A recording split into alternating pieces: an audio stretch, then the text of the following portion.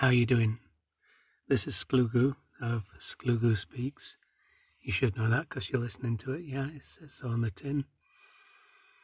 This is episode 21 of series 4 of Sklugu Speaks.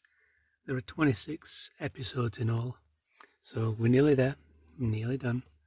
Don't despair. Episode 26 is coming up, and then series 5, which is going to be wonderful. Anyway, so far we've done loads and loads of how to do all sorts of things well. This one's called How to Get Well. Annabella's in hospital. She was feeling sorry for herself, but she's a bit better now, thank you very much.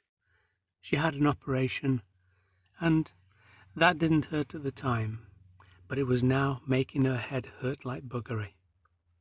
It's terrible that things like that happen to people, but what can you do? Send her good wishes. The only thing that's going to help poor Annabella right now is a morphine drip and complete bed rest. She fell down and hit her head on something very sharp, you see. By fell down, I mean that she fell down the front of a building from a second-floor balcony.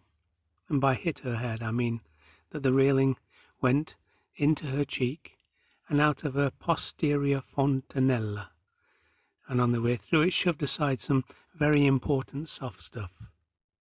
But look on the bright side, it didn't rip her head right off her neck, and she doesn't seem any worse off from the experience, apart from having a nagging headache that even the morphine can't touch. Oh, and she also feels like crying most of the time. Pulling her off the railing would have been a tad dangerous, what with it going through her brain and all of that, so they didn't do that.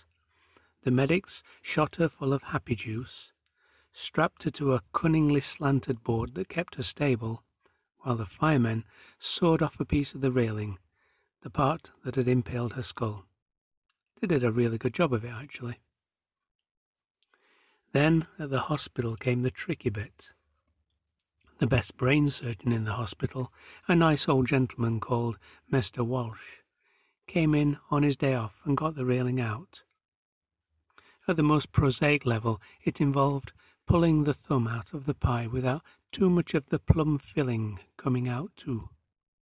On a more eloquent level, it was a rather delicate 15-hour operation that involved periods where Annabella had to be fully awake and chatting to the surgeons as they were sliding the metal shaft carefully out to make sure that the mechanics of it didn't destroy more brain tissue than it already had. Then there came the recovery. Annabella's cool with it, actually. She'd always believed in insurance and so had got herself a really good healthcare policy that paid for the best treatment and rehabilitation money could buy. Plus, I sent her a super nice card that said, "Get well soon," on the front, in a really pretty font. The flowers on the card were nice too. Cost me a couple of quid, that card, so I hope she appreciated it. I hope she gets well soon. I'm missing her cooking. Beans on toast is fine, but it loses its after a while. Similarly, jacket potatoes. No matter how much butter you put on them. Right, got to go now. There's a really good documentary on BBC Two that starts, well, now actually.